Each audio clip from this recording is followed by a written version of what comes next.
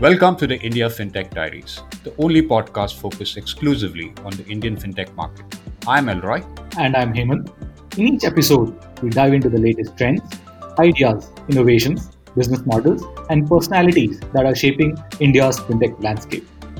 We also invite amazing guests who are innovators and industry players that are driving the change that is helping make financial services more modern, innovative, and inclusive in India. Come join us as we explore the changing landscape of FinTech in India. Hello, everyone, and welcome back to India FinTech Diaries. I am Hemant, and I'm joined by my co-host Elroy. How are you doing, Elroy? I'm doing great, Hemant. This week we continue on our series on WealthTech, and we look at the entire investment space more in detail this week, right? So retail investment has been on the rise even before the pandemic hit. And COVID-19 has definitely been a major accelerator that has led to the inclusion of scores of first-time young investors into the market. But as more of India starts investing and managing wealth more actively, we thought it would be great to speak to someone, be able to shed more light on this. So today we'll speak to India's leading digital wealth management platform to get deeper insights on how Indians are managing their wealth. It is a pleasure to welcome Mr. Subramanya S V, co-founder and CEO of Fisdom. Welcome to India FinTech Diary, Subbu. Thanks, Elroy. Great to be here. Subbu, before we deep dive into this entire topic, it'll be great to understand the story beyond Fisdom and a little bit about your background as well. Sure, Elroy. Thank you so much for having me. We started Fisdom in 2016. We launched in 2016. Prior to starting Fisdom, I was a venture capital investor. So I spent about 9 years at Besima Venture Partners, first 4 years in Mumbai and then a few years in Bangalore. And as part of BVP, I invested in a variety of consumer internet companies. So I was witness to the first wave of consumer internet adoption in many industries, including e-commerce, transportation, food. And come 2015, I had reached a stage where either I had to continue investing or I had to do, entrepreneurship. And by 2013, I had started thinking about, I want to, if I don't start now, I'll probably do never. And I thought in 2015, this is the best time to be in India to be an entrepreneur. So I decided to quit my, fairly interesting VC job. And I have said this multiple times. Venture investing is the best job in the world. And the only thing that trumps is that of a successful entrepreneur. And I decided to make the trade in 2015 to see, hey, listen, look, can I be a successful entrepreneur? And hence I decided to quit in 2015. Now, having quit BVP in terms of what to do next, financial services was a very, very natural opportunity for me personally and my co-founder Anand. Both of us come from this background.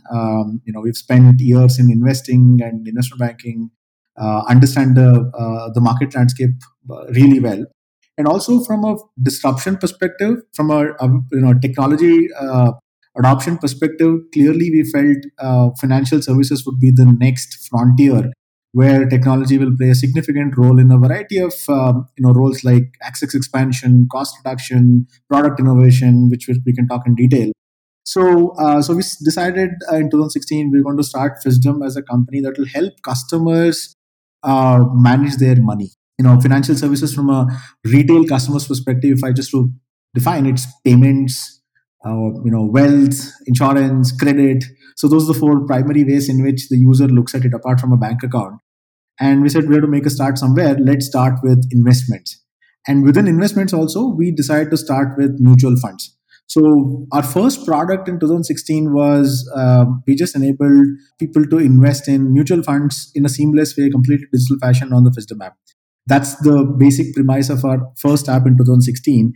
And in 2021, as we look back, it feels like this is, how hard it can be. But believe me, in 2016, it was really, really hard. This was before UPI and this was before demonetization. KYC was completely, this was before the Aadhaar wave as well. KYC was painful. We had to digitize KYC. We had to figure out a way to use payment gateways, integrate with exchanges, multiple subsystems. Many of those problems have got solved subsequently. We had to do a bunch of innovation and we launched that product. Subsequently, we've been adding one or two more products every year. So we launched pension funds in 2018. Then we added insurance. Earlier this year, we added stock investing, direct stock investing, and mass affluent HNI products. So that's been sort of our journey, Elroy. So I can, as an entrepreneur, I can keep going at it. So I'll pause there. That's pretty interesting, Subbu. I think that helps me kind of dovetail into some of the larger macro level questions that I had, right? So let's start with this very simple stat. If you look at some of the recent reports that come out on WealthTech, the market in India is expected to reach about 63 billion by 2025 from a base of about 20 billion in 2020. And the number of WealthTech investors in this market is expected to go 3x and reach about 12 million by FY25. Now, obviously, the market is growing fast. There's a lot to be done as well. So, what's your read of where this WealthTech market is headed, especially given your background and being one of the pioneers in this space and starting in 2016? Yeah, no, I think it's a great question, Elroy. So the way I see it is, India has always been an underpenetrated market, right? Yeah, Look at the number of people who have who access non-bank, non-LIC products, right? Is a right. very small portion. And this story of underpenetration of access to financial products is has been true since times immemorial, since we were born, possibly. Probably if you look at the 1995 or 2000 to 2005 BCG report, it will still say the same thing. Oh, India's market is underpenetrated compared to GDP and etc. Right? In fact, Subbu, they actually say that today also. I was reading a report by Jeffries that came out a little while back. In this report, they also mentioned that compared to other economies, AUM penetration in India is very low. It's still low, but a few things have changed in the last 5 years, which gives everyone confidence that, hey, listen, look, probably the next 5 years we're going to do better than the earlier 5 year periods, right? I think the first one is just the whole access layer.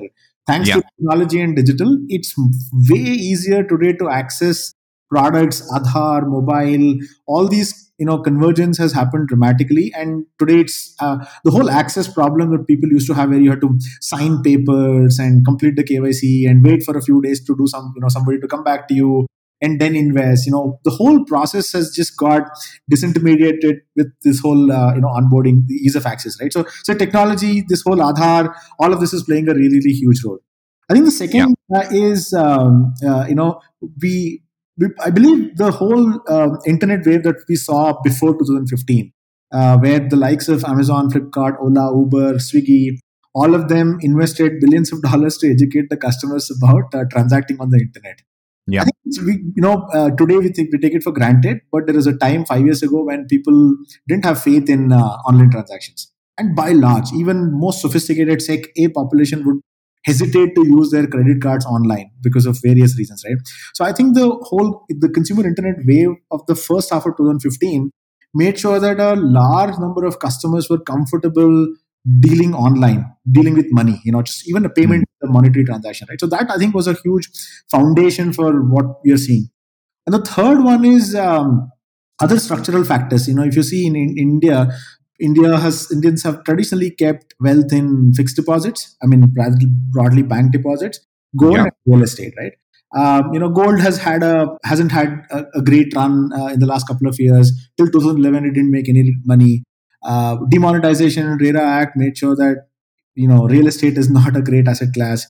And then finally, bank deposits, where we all were used to getting a 10% interest rate as early as 10, 12 years ago, and the interest rate started falling. Today, a fixed deposit gives you a 4 to 5% return. So right. the traditional places where Indians used to keep money in, they are not viable anymore.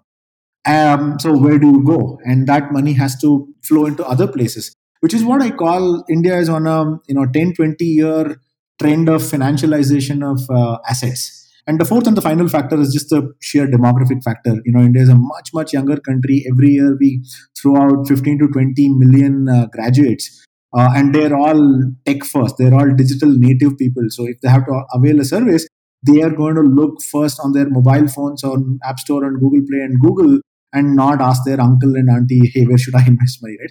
So I think these factors have contributed immensely in what today we've seen the whole wealth tech wave over the last couple of years, where just the sheer number of people who are accessing products has just dramatically increased. Yep, absolutely, Subbu. And Subbu, in the end, you touched upon this point of customers, and we look at last 5 years, which is basically from 2016 to 2021. We have lived in times where the pace of change has been extremely fast. Unlike earlier, when generations used to change, say in 10 years, today our generations are changing like 2 years or 3 years. So you have had a ringside seat to seeing the change in wealth management behavior that Indian customers have gone through. What are some interesting insights into that? Yeah, no, absolutely. So, the first sort of a trend, Hemant, is do it for me versus do it for you, do it yourself, right? Yeah. I think one of the cultural changes, if you will, or rather the behavioral changes that has happened in customers at large is to be able to do it on their own. I'll give you an example, right? 15 years ago, just go back to pre-Ola days. If you had to go to an airport, you would book a cab, and usually this is a city taxi or somebody where you would have called, and if you had a flight next day morning, half an hour before you have to leave, you will start calling the guy. Where are you? What time will you reach? You're just anxious about the guy, so you would proactively reach out to him and speak to him. Today you book an Uber or Ola to the airport, and let's say the guy calls you to ask you where is the address. Your reaction is likely to be, please see the map and come, right? Basically the tendency is to eliminate unnecessary human interaction, right? I will deal with whom I need to, otherwise I don't want to deal with it. Just see the app and sort of come to it, right? And Right. this is bound to have a rub-off effect on the way we deal with money. The second sort of a big trend that we've seen in the last 5 years is, in general, the average risk-taking ability of Indians has gone up. This 5-10 years ago, we used to hear investing in stock markets or mutual funds is like gambling. The only way to keep money safe is either keep in bank or gold or real estate, and everything else is sort of not par for the course. I think that perception has significantly changed. And today people are willing to take risks and invest money in where they think, they can make money, and which is also explained in, dramatic explosion of crypto assets also in India. So I think that's the second trend that we've seen in the last 4 years, which is people are willing to take more risks. And the way I would say it, the average risk taking ability of Indians has gone up over the last 4 or 5 years. And the third one is, as I said, due to the low interest rates on the bank deposits, there is a significant tendency to say, hey, listen, look, anyway, I'm getting like 3% post tax. I might as well, try in the capital markets and move money over there. So I think those are a few things that we've seen in the last, 5 to 10 years, Hemant. So that's very right in some of the insights you've drawn out. And another thing that I personally noticed is, at least when I started investing into the markets, right? At that point of time, for me to invest in a mutual fund, the only options were to either go via a broker. And then at that point of time, direct funds kind of just started opening up. You could actually buy a direct fund on MF's website, but there was no platform that aggregated everything. And that's one big change we've seen in the last couple of years, that digital wealth management platforms have started transforming the way people manage their wealth as well. And it's making it a lot more accessible and affordable to a wider set of people. Can you help us understand how such a platform such as yours would work and some of the factors that are helping drive its success? Yeah, absolutely. So, Elroy, the role of a digital wealth platform, the way I would say Yeah. is, can do a few things. Okay, from the market perspective. Once we've established, look, there is a large market and there are drivers to increase the penetration of that market.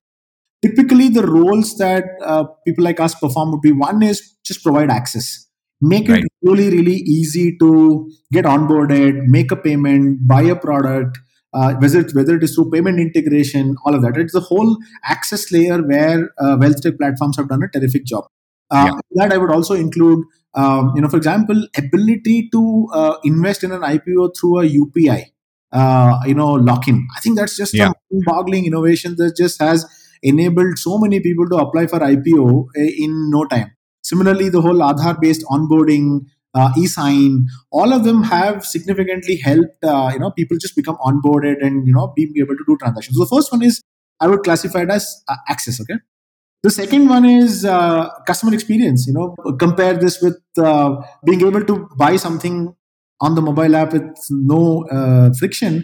Compare Yeah. that with signing papers, sign a KYC form, attach your address proof, attach your identity proof, give it somewhere, self-attest it, and wait for 3 days, and just the whole experience that digital wealth platforms provide compared to, let's say, any other offline world. Not to say the least about not having to interact with any agent or anybody, right? I think the whole experience that digital wealth platforms have provided is just top notch compared to what we were all used to. The third one is around cost reduction, right? When you deal with an agent, invariably there will be some other cost. For Yeah. example, an agent also will try to sell you an LIC policy or a ULIP or so on and so forth. So there's always a cost element when you deal with the physical leg, and the moment you are online, you can buy the cheapest product and in the fastest sort of possible way. So third role, wealth tech platforms do is to just cost reduction, and cost reduction is not just in terms of monetary cost. There is also a lot of time cost involved in financial transactions, and digital ways of doing just reduce that transaction that cost as well. A fourth one is product innovation. We've not seen as much in the last few years, but we're going to see that significantly in wealth platforms in terms of product innovation, providing advisory, automated portfolio rebalancing. How do you provide customized advice to customers, individual customers, rather than telling everybody, hey, listen, look, buy these three funds or buy these four stocks? Can the advice that I get be different from the advice that you get or Hemant gets? So I think there's a Yeah. huge scope for product innovation. And the final one is, because digital also gives you access to a lot of data, ability to segment customers and target them becomes significantly higher. So there could be somebody who just focuses on millennials, whereas somebody could be focused on tier 2, tier 3 towns. Or there could be somebody who just focuses on urban rich, right? So wealth tech enables us to do all of this, specific play these specific roles. So, Subbu, that actually solves for the platform side of the equation, which is making sure that there's a good enough platform for customers to use. But in your opinion, what can be done by wealth tech firms and policy makers to solve for the demand side, which is to help get more investors to the capital markets? Yeah, so in the last 2 3 years, Hemant, Elroy, you would have seen demand side has not been an issue. But if you still look at mutual fund pickup, right, it's not been as much as, say, the amount of money that's gone into the equity markets directly in the last couple of years. Yeah, I think the reasons for money to go into equity markets is more fueled by one segment of population, which is typically the millennial segment, which has been Yeah. very very open to opening demat accounts and applying in IPOs and buying and selling shares, right? But even if you look at even the mutual fund numbers over the last couple of years, the assets under management have largely doubled, and the number of customers who are investing in mutual funds continues to grow, but obviously not at the pace of direct stock investing. I would say from a supply side perspective, most of the problems are resolved. From a demand side point of view, what's really remaining is customer education. The top 5% of the country are familiar with what's going on. What's a mutual fund, what's a stock, what's a PMS, what might be a right product for me. Right. There is a certain amount of education. Now, the next task is really a large scale education about what these products are. Okay. And I think the regulator is doing reasonable amount of work, but I wouldn't say it is sufficient. I think we believe the potential for India right now in the next 3 years alone is about having about 10 crore investors who are investing in both indirect routes like mutual funds and also direct routes like equities. So that's the sort of potential, but I think that can happen only with very very large scale education about what these products are, and just understanding. Like, for example, we still hear in 2021 we hear questions about from people about, hey, listen, which is better, mutual fund or SIP? Just to give you an example, right? Mm. And I think that is more of lack of education than lack of awareness. So, are they aware about mutual funds? The answer is yes. Are they educated about mutual funds or stocks? The answer is no. Right. So, the next big sort of adoption will come through significant education. Subbu, you touched upon factors such as the India stack impact and the UPI impact that has had on the wealth tech adoption overall. So, two-part question. What are the regulatory and government initiatives that have been taken which you think have had the maximum impact on the wealth tech? And second being things such as account aggregator. There is a lot of excitement around account aggregator having an impact on lending, but there is also excitement around the impact it may have on the wealth tech market itself. So, what's your opinion on both of those? On the first one, Hemant, I think SEBI has been extremely forward looking when it comes to market expansion. I think financial inclusion is one of their core agendas, and I think they've done a terrific job. This whole Aadhaar as a central force, right, for onboarding customers. Mhm. linking Aadhaar to bank account number, and the whole ecosystem has been absolutely terrific. So today we can onboard customers for capital markets via Aadhaar in literally like 2 minutes, right? And second, we can, through the whole payment systems and the Aadhaar stack, we can verify customers' bank accounts with one penny drop, again in no time. So the whole friction that used to be there before has been completely eliminated by this whole Aadhaar stack. So once you get customers onboarded, right, then I think rest of the product portfolio and the product roadmap takes over. Like for Right. example, ease of payments is a big deal. 4 or 5 years ago, if you have to buy something, you have to do an NEFT. Before that, you have to add as a payee, wait for 24 hours, then transfer money, then buy something. And all of that has now gone away thanks to some really amazing payment gateway integrations and UPI, etc. Right? So I think Right. the big role that regulator has played is in standardization and simplification, and I would say automation of onboarding processes. And of course, regulator has also brought in lots of compliance norms, which obviously helps companies take care of their customers' interest. On the second part of your question on this whole account aggregator, I think that's going to be a huge needle mover probably in the next 2 to 5 years, Hemant. Right now, it is most useful for lenders, as you said, because lenders don't have sufficient information. So, account aggregators, this whole framework gives them access to data that otherwise the customer might not be willing to give them or might not have access to give them. Now, wealth, when it comes to wealth, particularly automated or digital wealth platforms, the way it works is, in fact, even in offline wealth management, the capability of a wealth management platform goes up with more information about the customer. Very simple. If I know more about you, I'll be able to do better in terms of my own, recommendations or advice to you.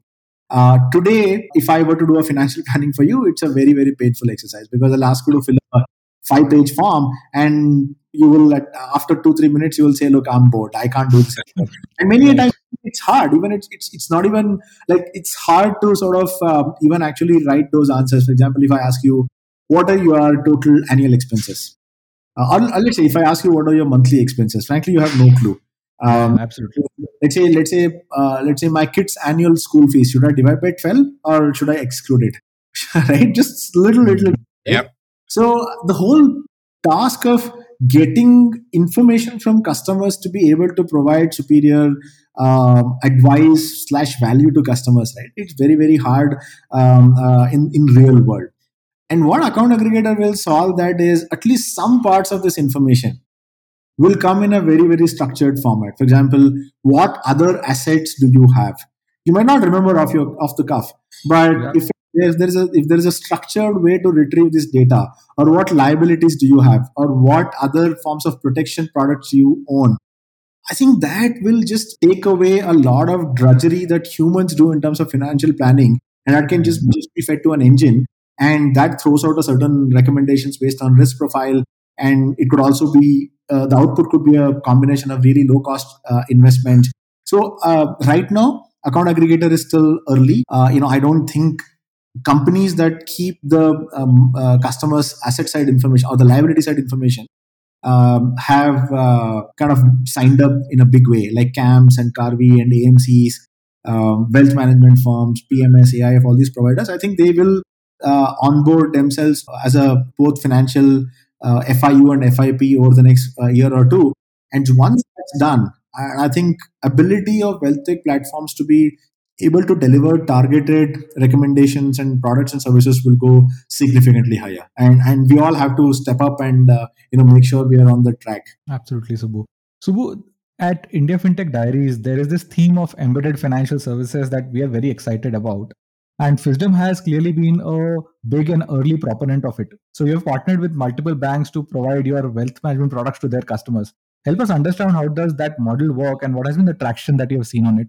So the way we work, Hemant, is we build a consumer product. So Fisdom is a mobile app. It's a consumer product that anyone can download and start using. Mhm. But the way we reach end customers is through these bank partnerships that you mentioned. So we rarely do Google or Facebook kind of advertising to reach end customers. We partner with banks, and the reason for partnering with banks is in India, banks have the widest and the deepest distribution reach among all financial institutions. If you compare them with, let's say, insurance companies or asset management companies, banks have the deepest distribution. Even if you go to a tier 2, tier 3 town, you will find a bank branch. And Right. also, trust in banks is by and large very, very high. Okay. And part of the reason is no customer has, or rather, a customer has very, very rarely lost money in a bank deposit.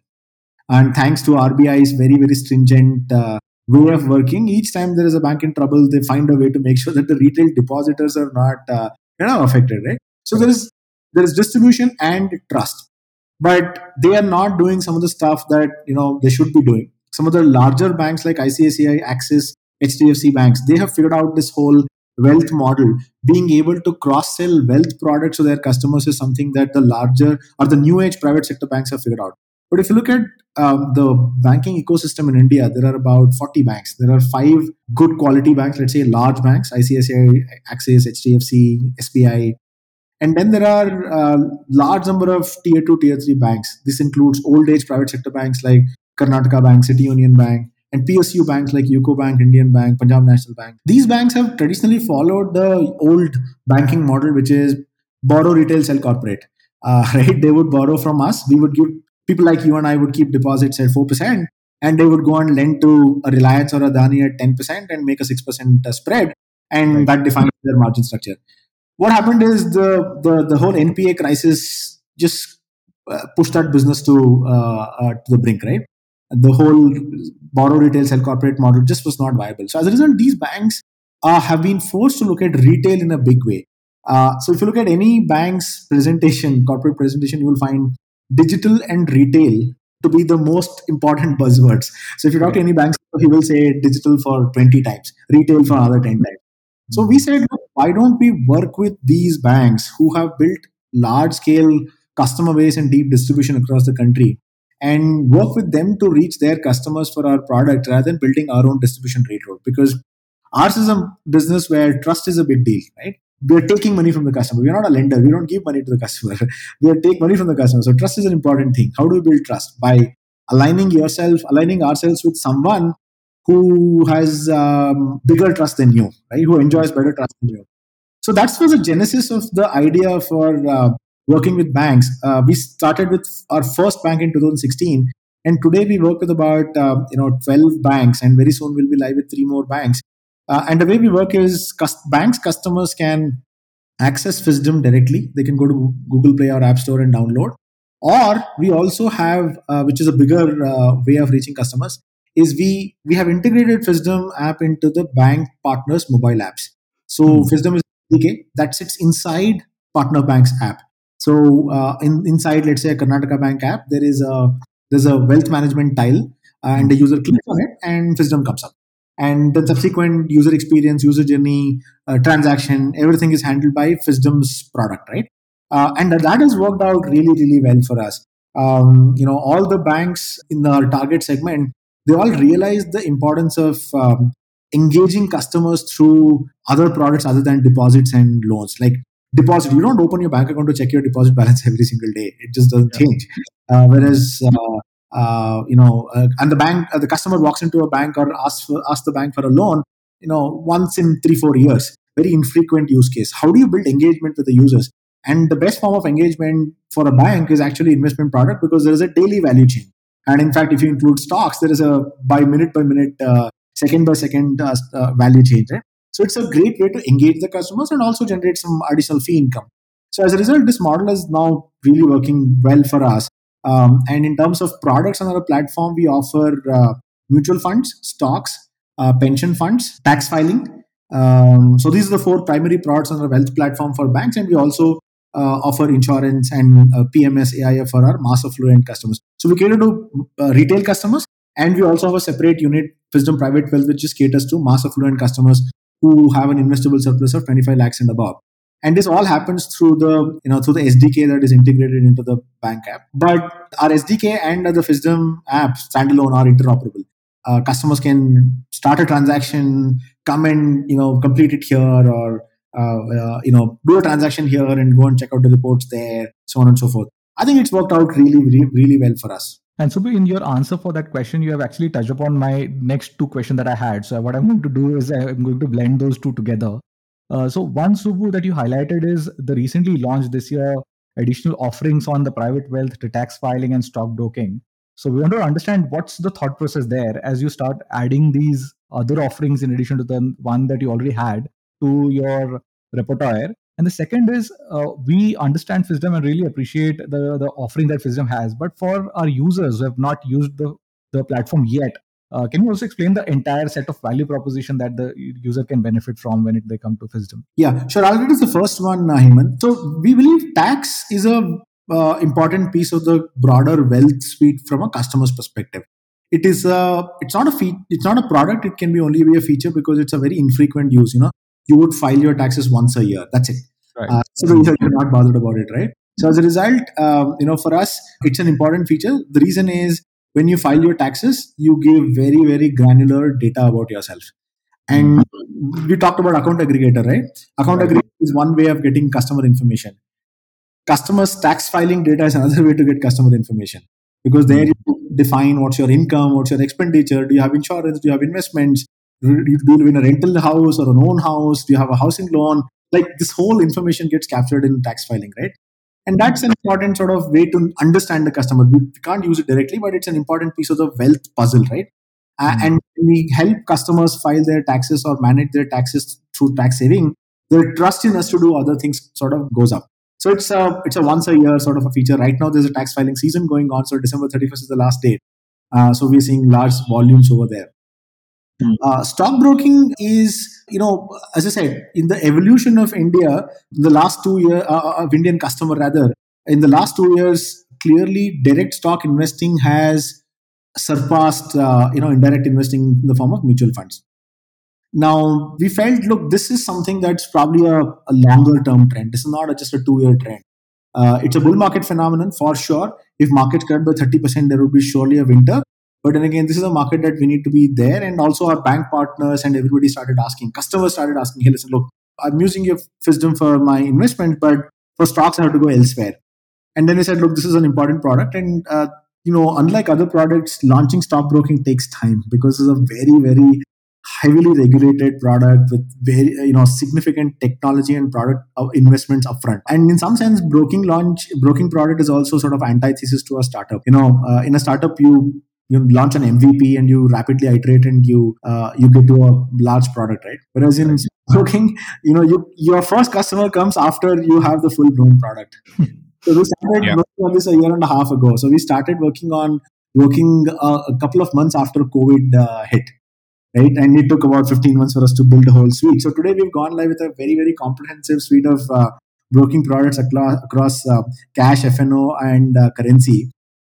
So this is very, very much essential for our bank partners and the customer. So we believe direct stock investing is just a natural extension for what we were doing in terms of mutual fund. The final part on the mass affluent segment, again, it's a channel product sort of an issue. When we partner with banks, right, we get access to the bank's digital properties. But what we realize is we also get access to banks' HNI customers. Like every bank branch, like our partner bank, Karnataka Bank, has some 800 branches. Each branch has about 250 to 300 rich customers. And these include FD customers, high FD customers, locker customers, OD customers, etc. And by taking a pure retail approach, we were not serving these customers.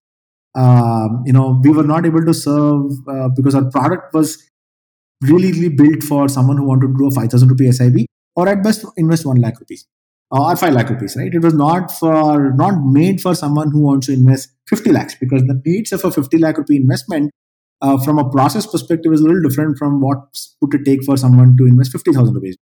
So that's the reason, given that our bank partners give us access to such, large variety of wealthy customers, we said, look, we have to do a focused approach to it, and we have to build a dedicated product for it. And hence the reason for foraying into, to the mass affluent segment, which we call as Fisdom Private Wealth. Subbu, that's some very interesting insights in the overall structure of your product set. I'm also curious on how does the technology for this work? I'm sure you must have faced many tech and non-tech challenges while you were building out Fisdom. Could you also shed some light on this as well? Yeah, absolutely. So the first 2 years were obviously very difficult just for the first product that we went live with Elroy, the mutual Yeah. fund investment alone, right? Because when in 2016, 2017, the infrastructure was not as mature as today. There is exchange where you push the transactions to. Payment gateways is another bunch of people. Then there are all these camps and Carvi who work on behalf of AMCs to send you the whole transaction Yeah. feeds, confirmations. Then you have these KRAs like CVL, etc., which keep the customers, KYC document, whether the customer is KYC completed or not. So to build one holistic, transparent interface that customers can use, and you in the back end integrate these four things, right, was a significant challenge. And it's not just for us; it was frankly true for most of the guys you see in the market today. And obviously, subsequently, now it is much easier, although regulatory wise, it's become a little bit more stringent for good reasons. So just putting together the ecosystem partners and making them talk to each other. If one system is down, your system is down. So Right. how do you build Redundancy there. redundancies? How do you make sure you don't have a single point of failure? Those were all the initial set of issues. Okay, the technology systems when it comes to stockbroking, the NSE, BSE system, they are much more robust because there's a lot more at stake. So they're much more robust. When it came to pension funds, we had to do a lot of innovation ourselves. Finally, and most importantly, the bank partner integration, right? I think that took a lot of effort. Like imagine we were a fintech company, we were trying to integrate our app into a bank's mobile app. And as you know, banks have stringent regulatory norms. They're all governed by RBI, security regulations, CISO norms, so on and so forth, right? And to be able to do that integration in a manner that is seamless, at the same time takes into account all the regulatory and security considerations, yet provide great user experience to end customers, right? I think that was a significant challenge. These bank technology systems are not the new age cloud mobile systems, right? And they're also not standardized in any shape or form. Correct. They're not even standardized, right? So I think that our first 2, 3 bank integrations were like 4, 5, 6 months long. But now we found a way where any new bank that we sign up with, we can go live in like 15 days, 15 to 20 days time. We could go live. Our API documentation, our SDK documentation is very very standard. Much like a Razorpay SDK documentation, anyone can look at it and just kind of start working on it. Obviously, we don't. Our SDK and API documentation is not public; it's only for partners. So those were some of the challenges we've had to go through over the last 4, 5 years, right? And what about scaling? Did you face any challenges as the number of customers on your platform started growing? I'm sure you must have seen spurts of immense growth in the middle as well, right? Yeah, no, I mean, I think we've generally relied on cloud, Okay. auto scaling cloud to that with some limits. So those have been, at least that hasn't been so much of an issue. But yes, a few months ago, we hit our API limit, concurrent API limit, right? People were not able to log in for 10, 15 minutes. So we had to sort of fix that, constantly keep an eye on, what's the capacity that's being utilized and how do you make sure that you're constantly aware of any significant load on the system. So we've had our learnings. There have been a couple of instances where suddenly we've not been able to get into customers because guess what? Just the number of people logging in has been higher than what we had imagined 3 months ago. That's very interesting, Subha. I guess it's depending on how you look at it, it's either a good problem to have or something that's gone terribly wrong. So the way it works is, Yeah. customers also react differently, Roy. I mean, Yeah. some customers who have a reasonably good, faith in the system, right? Faith in the company, faith in the product. If they're not able to access a product for a few minutes, they say, "Hey, listen, look, something is down. Okay, I'll come back." Right? But people who've just invested a day or two earlier, who are still figuring out whether they should trust the product or not, they get jittery. Hey, They listen, get very jittery. And then you'll see social media go alive with all sorts of comments as yeah, well. yeah, yeah. In fact, I keep joking to my CTO. The best thing that has happened in the last 2 years is Facebook, WhatsApp, Google, all three have gone down. Yep. And not to mention Amazon as well.